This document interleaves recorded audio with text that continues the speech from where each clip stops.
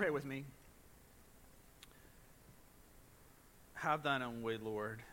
Have thine own way. You are the potter. We are the clay. We pray that you would shape us and form us to be containers of your goodness so that we might pour it out, that it might overflow from us, from in us to our world. And we pray it in Jesus' name. Amen. I want to thank you for being here today and for what it means to be in this together. As we think about our life together, we have been in January renewing our vows. Each Sunday has been a little mini vow renewal ceremony as we think about what we say we are committing to when we commit to each other and to God in our membership vows. And those vows are this: that we pledge to be loyal to Christ through the United Methodist Church and do all in our power to strengthen its ministries by our prayers and our presence, our gifts, our service, and witness. Today we come to the fourth word in those vows, service, and are going to reflect together on what that means and reflect on the power of that and then recommit to it. When we use the word, we use it, I got to thinking, we use it a lot of different ways, service. Reminds me of the story of a little boy who was standing outside the church sanctuary looking at a plaque on the wall, and he was just sort of quizzical about it. And his mom came up and said, what's going on? And he said, Mom, what is the plaque? And she looked, and it was the names of all the people who had died in the service. She told the little boy, this is the name of all the people that have died in the service from our church. And he said, which service was that, 8:15 or 9:30 or 11? We use service a lot of different ways. In Greek, the word that we get ministry from and service, administration, all comes from the basic idea of waiting tables. When we come and we say we're going to serve one another, what we mean is that our acts of humility and service become a witness to Jesus. And so by service we mean anything offered up for that purpose, that somehow, as we commit to that together, we all find this continual call to the highest sort of life possible, the fullest sort of life possible, but that life is a life not of personal success or status, but of humble service offered up for the common good. Our vow of service is the practical application of agape love. It is one thing to say it, it is another thing to do it. 1 John 3 helps us make that connection. Dear children, let us not love with words or speech, but with actions and truth. And so our vision is of a selfless community of action, we say. A selfless community of action that through those acts of love and service extend hope to our city and world. It is a whole people who has discovered that this is really what life is about and then offer that together. It is both the what and the how of our lives. This vow to serve impacts what we choose to do, but just as importantly, it impacts how we choose to do it. And as I think about how we all in some way are trying to find this, our purpose, I think sometimes we think, oh gosh, it's just one thing, and if I miss it, then I've lost it. But this vow to service reminds us that it isn't just one thing, it's kind of everything. And there's some freedom in that. It's not that we get, kind of one shot and we find one trajectory for our life purpose. No, this is a walking into of a calling. And we actually say that this is not just, about us. This is something we do with Christians around the world. That really this vow of service is not just our thing, but it is a Jesus thing. That when we are baptized, this becomes the thing that we rise to. The symbolism of baptism is that we die with Christ and then we're raised to new life. And so by serving, we don't mean just what we do, we mean who we are. We're talking about a new identity. So we imagine all of those things that hold us back from who we really are, the sin that entangles us, the ways that we don't understand who we are and what we're about, they begin to melt away as we come up to new life. And all of that begins to walk out into new possibilities emerging now simply because we are gracious recipients of a gift. All of life becomes a gift. This is what we say about this baptismal purpose. We call it our baptismal vocation. And this is from our United Methodist teaching on baptism called By Water in the Spirit. Maybe you just say this with me. Let's join together. Through baptism, God calls and commissions persons to the general ministry of all Christian believers. This ministry in which we participate both individually and corporately is the activity of discipleship. It is grounded upon the awareness that we have been called into a new relationship, not only with God, but also with the world. The task of Christians is to embody the gospel and the church in the world. We exercise our calling as Christians by prayer, by witnessing to the good news of salvation in Christ, by caring for and serving other people, and by working toward reconciliation, justice, and peace in the world. And of course, who doesn't want that? Which one of us would say, yeah, no, I'm kind of against that? Right? This is something that we don't have to be convinced of. But I think all of us in one way or another struggle with this.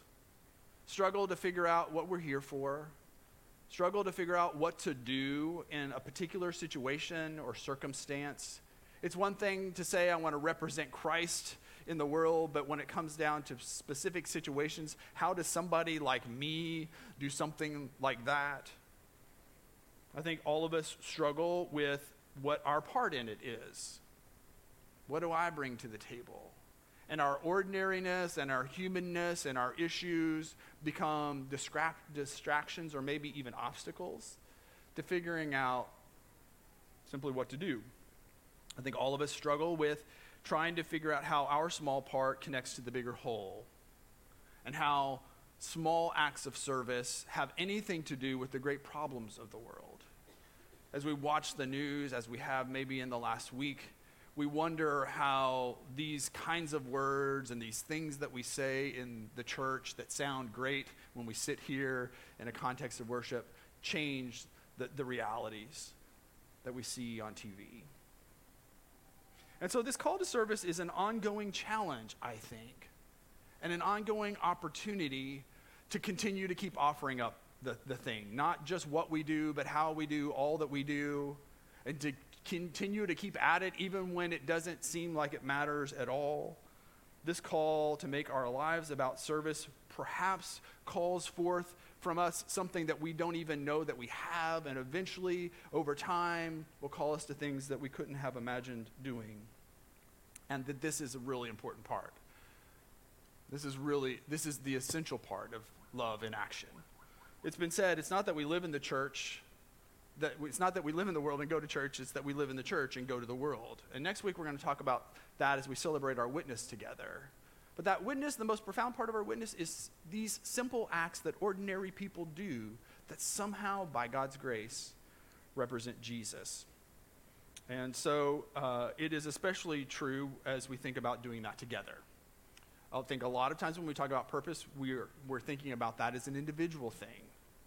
You're finding, the places you will go, maybe, is the book that imagines a personal path toward whatever is your intended purpose. But the scripture puts this more in a community of people. And in a lot of ways, I think that's helpful because it takes the small part and then keeps connecting it to the whole. And when we read scriptures like 1 Corinthians 12, that's the dynamic happening over and over again. The dynamic of people who have various idiosyncrasies and differences and gifts and yet are somehow part of this united whole. And so Paul uses the metaphor of a body, a physical body that helps us understand spiritual realities.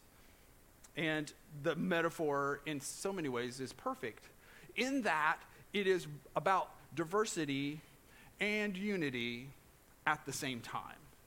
The way a body works, simply put, is that the more unique a certain part is, the more useful and important it is to the whole.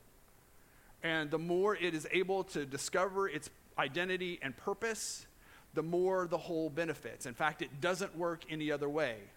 And so in every other reality, it might seem like the more we become diverse, the more we go apart. But somehow in Christ, it works the other way.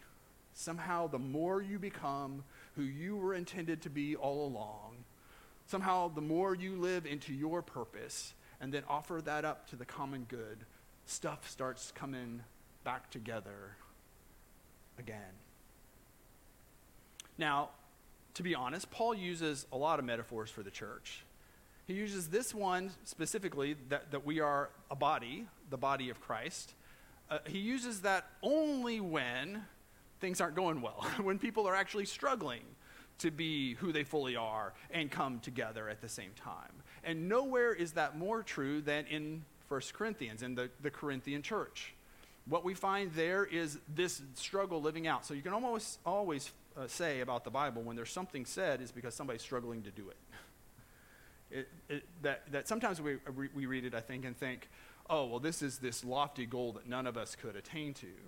What we find instead, it is actually practical application. Here's some people that are really struggling with something that we also struggle with. The struggle to find unity amidst our diversity. And that is that struggle for cohesiveness is a big part of why Paul writes to the church in Corinth. In the first place, they're struggling to hold it together. And we find this in 1 Corinthians 1, right at the beginning in chapter 1, verse 10. This is what he says: I appeal to you, brothers and sisters. And that word appeal is a strong word, like, hey, you got to listen to this. In the name of our Lord Jesus Christ, that all of you agree with one another, which means that they're not agreeing with one another, that they're disagreeing a lot. And what you say, and that there be no divisions among you, which means that there are actually divisions happening, which we'll find out. And that you be perfectly united in mind and thought. My brothers and sisters, some from Chloe's household. Now, I mean, he starts naming names, and you have to think, was Chloe a tattletale? Like, can you imagine how we got the information? We'll never know. It's like when you get feedback, I mean, is it a credible source? Of Chloe just got called out, and they're going to read this letter in front of God and everybody in the church. And so, like, hey, Chloe, thanks for sharing. My brothers and sisters, some from Chloe's household have informed me that there are quarrels among you. What I mean by this is, one of you says, I follow Paul. Another says, I follow Apollos. Another says, I follow Cephas, which is Peter. Still another, I follow Christ. There are factions, denominations, you might say, already forming within the church. And people are aligning with different personalities in the mix. It's a good thing that doesn't happen anymore, right? That would be terrible. And so then Paul asks this rhetorical question: is Christ divided? Boom. Like, let's just cut to the heart of this. There's division among you, but is Jesus divided? And of course the answer is no. And then he presses on, using himself as an example. Was Paul crucified for you? No. The answers to these rhetorical questions are all no. We're starting to catch on. Were you baptized in the name of Paul? No. Back to that thing we said at the beginning, that this new life that we have in Christ is the one thing that begins to put the world back together. Now, this issue of division in the church is throughout 1 Corinthians. Later in chapter 6, we read that people in the church are taking other people in the church to court and suing each other. And Paul's like, are you kidding me? Like, that's the wrong way to go. In chapter 11, we read how the communion meal has found this same kind of divisiveness, that during communion, as they sit around the table, which was probably much more of a feast in their time, some people have so much that they're getting drunk, and some people have so little that they don't even have bread. And right there in the story of Jesus, as we act it out, we have brought in our human divisions and status. And he calls that out. And so then we come to chapter 11. That was 11. We come to chapter 12. And this theme of disunity in the church is picked up again, discussing things of the Spirit. And apparently in the Corinthian church, they have found a way to make serving also about status, about hierarchy, that maybe some gifts are more important than other gifts. Some gifts maybe seem more spiritual than other gifts. And so 1 Corinthians 12 lists a whole list of high and lofty sounding gifts: wisdom, knowledge, doing miracles, healing, speaking in tongues, and the interpretation of tongues. It's likely that the Corinthian church had discovered what we would call charismatic gifts, and perhaps has taken those and some of those that seem super spiritual or more mystical and have elevated those because they're so mysterious that somehow those gifts, like speaking in tongues, are higher above all the other gifts. Now, we've talked about 1 Corinthians 11, where Paul continues to call out division. And then here in 1 Corinthians 12, we talked about how it comes together in one body. And then some of you, all of you, will know what happens in 1 Corinthians 13. The real outflow of all this comes as Paul nails it down and says, you're missing the point. The whole point of this is love. And if you do everything else but don't have love, it's nothing. And here's what love is. Love is patient and it is kind. And it doesn't boast, because people in Corinth are boasting about the gifts they have from God and are using that to have some sense of status in the world. And Paul cuts through all of that. In the transition between chapter 12 and 13, he says, let me show you a more excellent way than the way that you've been doing it. Love is patient. Love is kind. Doesn't envy. It doesn't boast. In a few weeks, we're going to take 2 weeks on 1 Corinthians 13, by the way. It's February. We're going to talk about love. The series is called Love Is/Isn't, which is what 1 Corinthians 13 is about. And what he's helping the church do is put all of what we do in the wider context. When it may seem like those big and lofty and really flashy sorts of gifts rise to the top, they don't, because this is about humble service in the name of Jesus, rooted in love. And so in verse 4 of 1 Corinthians 12, he says this: there are different kinds of gifts. So there's diversity. But then see what he keeps doing here. He keeps going back to the primary unity. There are different kinds of gifts, but the same Spirit distributes them. There are different kinds of service, but there is just one Lord, and it's the same one that everybody is submitting to. There are different kinds of working, but all of them and everyone is really about God's work. Those words are interesting. The word for gift, by the way, is charismata. And what's interesting about that word is that it ties up, the root word is the same word that's used for gratitude, for grace, and for gift. In English, those are different words for us. Gratitude, grace, gift. But in Greek, they're the same idea. That our gifts are a gift of God's goodness, out of God's graciousness, that we live into through gratitude. We're just so grateful that we don't have any other excuse but to serve. And that brings serving into the realm of love. We're serving tables, not serving egos. We're seeing the various kinds of work as the work of God in us. And all of it is important. And so Paul makes 3 points that I think are helpful to us. This is the first. Everybody has a gift from God. Everybody has a gift from God. And it is for the common good. This is verse 7. Now to each one the manifestation of the Spirit is given for the common good. This is not about an individual kind of spiritual path. This is a thing that comes together that makes the whole more than the sum of the parts. And your little part is not for you to decide, oh, that's not important. It is important. It's necessary. That's why God gave it to you. Nobody is left out. Nobody is left out. And so the dynamics in each of us is grace, gratitude, gift playing out. Part of the beauty of this is that God has doled it out so that you get to experience with him living into this graciousness as it unfolds in the world. And service is how that happens. And it holds together not because we're awesome. It holds together not because we get all the people with these gifts over here and we get them to go in here, and we get all the people with these gifts over here, and then they each kind of do their own segment. No, it just mixes together. It holds together because this is really about something that God is doing through us. Now, I think some of us feel like when, however the gift thing was doled out, you stand in line for a while and you get to the front of the line, it's like, and then, God gives you the thing, you're like, can I have another one? I think that some of us, we kind of naturally do that. We struggle to see how our gift is important or how it fits in the mix. Some of the jobs that are given out seem more, important than others. Somehow maybe standing up in front or being up above people on the platform, that's got to be more important than the stuff that happens behind the scenes. But here's the second point. Each gift is important as the other one. Not only do you have a gift, but it's as important as the others. The mundane one's just as important as the flashy ones. And in some ways, more so.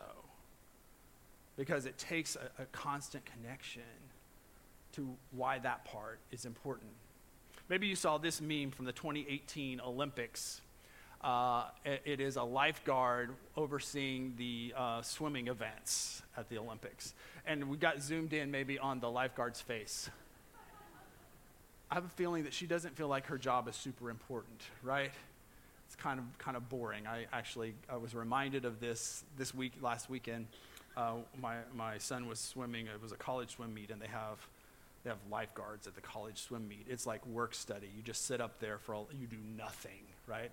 And those guys are bored out of their minds, which is a little bit scary because I have actually seen one time where there needed to be a lifeguard at a swim meet, and the lifeguard was so checked out that they didn't notice that one of the swimmers started struggling. It's kind of like going over to the side and holding on to the wall, and we had to say, hey, there's somebody over there, and they didn't hear us.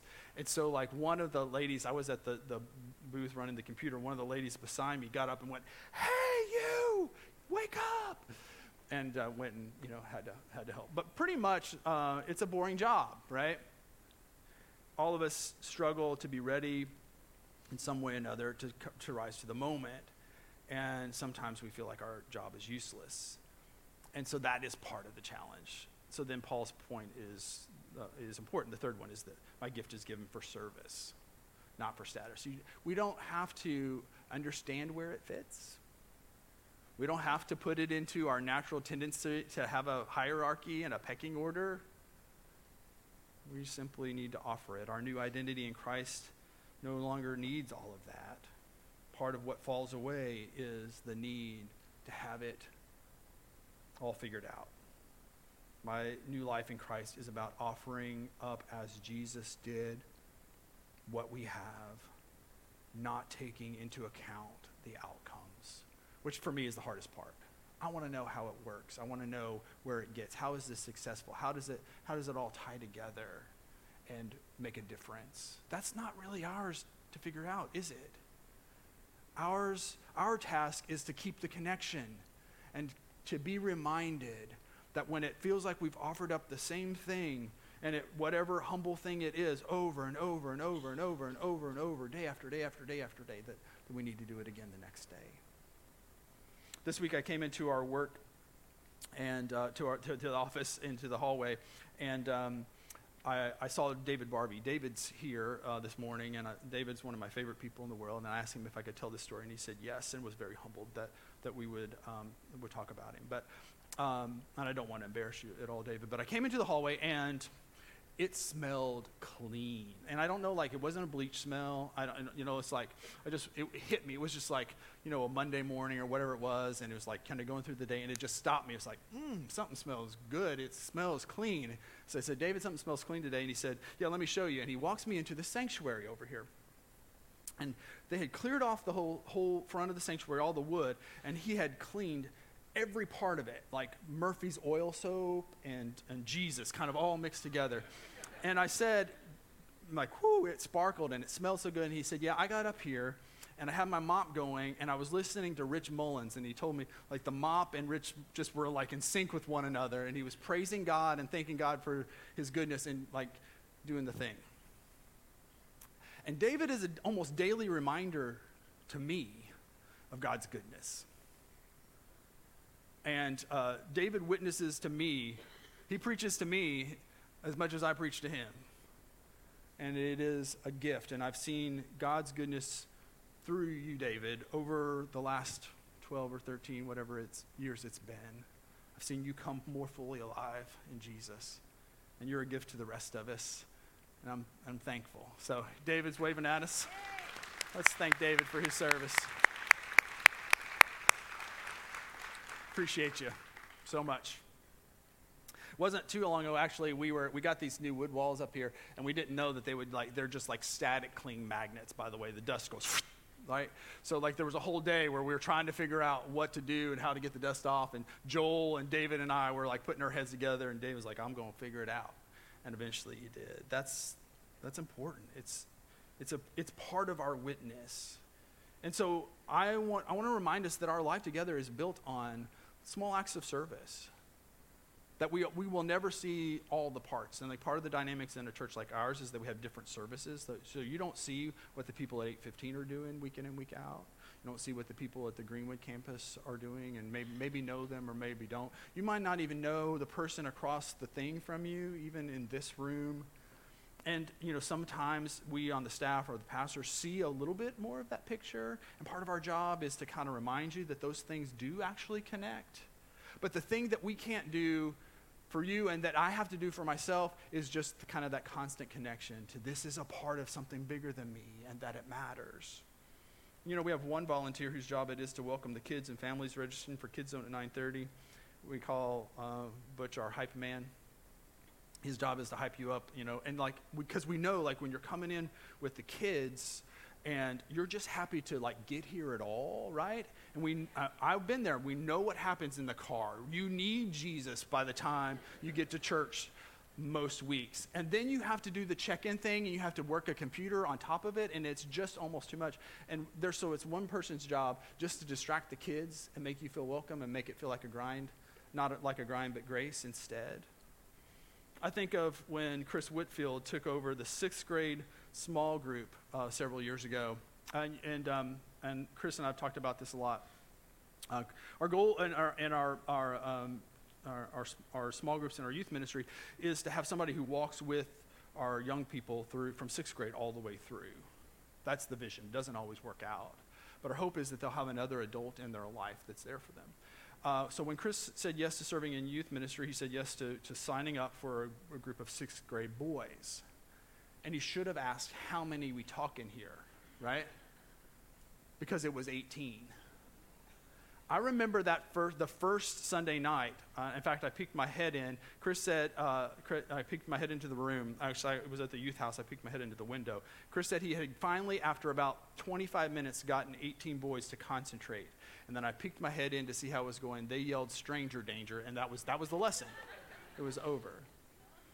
But when those kids, those boys, they held together, and that group held together in a way that maybe all of them don't, because they had somebody there. And when they graduated, they handed him a book with pictures of every kid and life events that he had been there for as a thank you for shaping their lives. That's what we do, week in and week out, whether somebody notices it or not. There are people who make cards and send them. There are people who make prayer shawls and send them to people who are sick. This coming, actually a week from Friday, the 10th of February, we're going to go to Camp Lucon and help get the camp ready for kids. One of my favorite stories is when we started mentoring in schools. And the mentor thing is you go to lunch with a kid once a week. They have somebody in their life, and lunch is kind of the primary place that happens. And so the lunch, we were at TC Cherry at that time only. Now we're at Cumberland Trace too, but at TC Cherry, the lunch monitor back in those days, this is about 14 years ago, the lunch monitor, she ran a tight ship. And everything was in order. And you did not mess with that. And it did not matter who you were. So I was there, and I kind of knew that. So I was trying to keep the conversation low, not be too loud, and not be disruptive. But I was there with another mentor. And that mentor is a well-known person in our community, had just run a multi-million-dollar campaign for a nonprofit, was respected, and probably had never been shushed in his life until that day. He and his mentee got a little bit too loud, and lunch monitor was on it. She got over there, and she's like, "You're going to have to keep it down. Shush." And I just watched it play out, and I'm thinking, how is this going to go? Well, it doesn't matter who you are. When you're here to serve, it's not about status. You get shushed just like everybody else. And that's what we sign up for. That's what this is about. And so I encourage you just to find the place where all of the other stuff falls away and you just keep offering up the thing. And it's not just one thing. I mean, it's not just like you have one gift and if you mess that up, it's gone. You just kind of keep offering it and find your place. It can be trial and error. It does not have to be big. It's just your small part. And it is offered up for the common good. And I just want to remind you that there are people who do this in our life together and who have been doing it for a very long time. In the background, doing what they do. When I think of that kind of service, I think of Judy Dillamarter, who is by her training a nurse, but when she joined this church, she became one of our teachers. And she's been teaching in some way or another in our life together since 1969. And Judy is a seeker. She wants to know Jesus, and she wants to also find a place where you can ask questions and talk about Scripture and what Scripture is and what it isn't, and be able to doubt, and then offer that safe space for other people. And what we're finding is that people are coming to us all the time wanting to do that work, wanting to be able to ask questions, and it be okay to ask questions and not lose their faith, but maybe build their faith or rebuild their faith. And so as I think about that need and how that is especially true now, I think of people like Judy who've been doing that work for a very long time, for 50 years. And so we got Judy on video to help us hear her story of her serving here. Let's watch.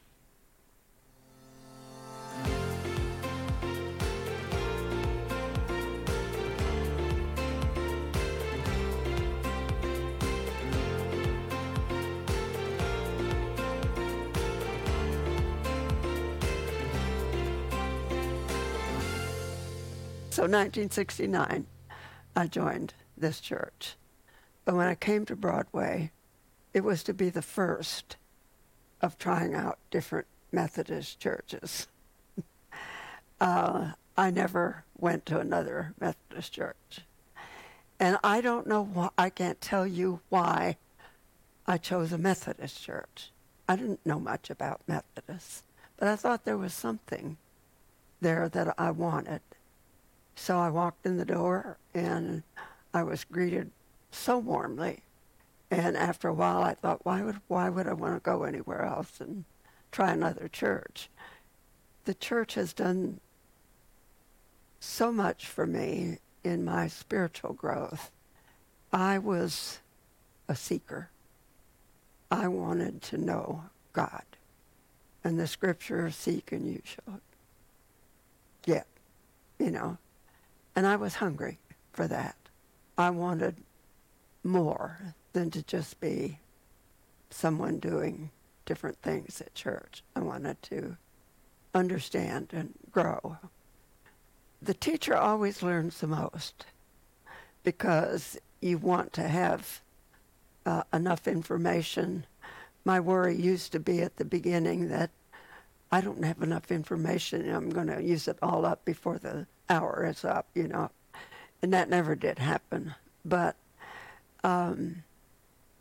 teaching children is always, you learn something from that. Teenagers, I learned a lot. Adults, I continue to learn from them. I discovered at some point during my teaching, that people will ask you, well, what are you passionate about? Because that's what you ought to be doing. I realize that I'm a questioner, a seeker, and I was so grateful to be in a church that allowed me to question. And it wasn't seen as doubt, or even doubt was accepted, because doubt encourages growth. I don't necessarily think it's terribly wrong to doubt some things. So I discovered I had a passion for helping people that had questions and couldn't find a safe place to ask them. But I care about people that have never had an opportunity or felt safe in saying, well, help me understand this. I'm not sure I believe this. If you can help God create in that person a hunger to know more about what this is all about, do they really want to know God? I think that's probably pulled me forward more than anything else.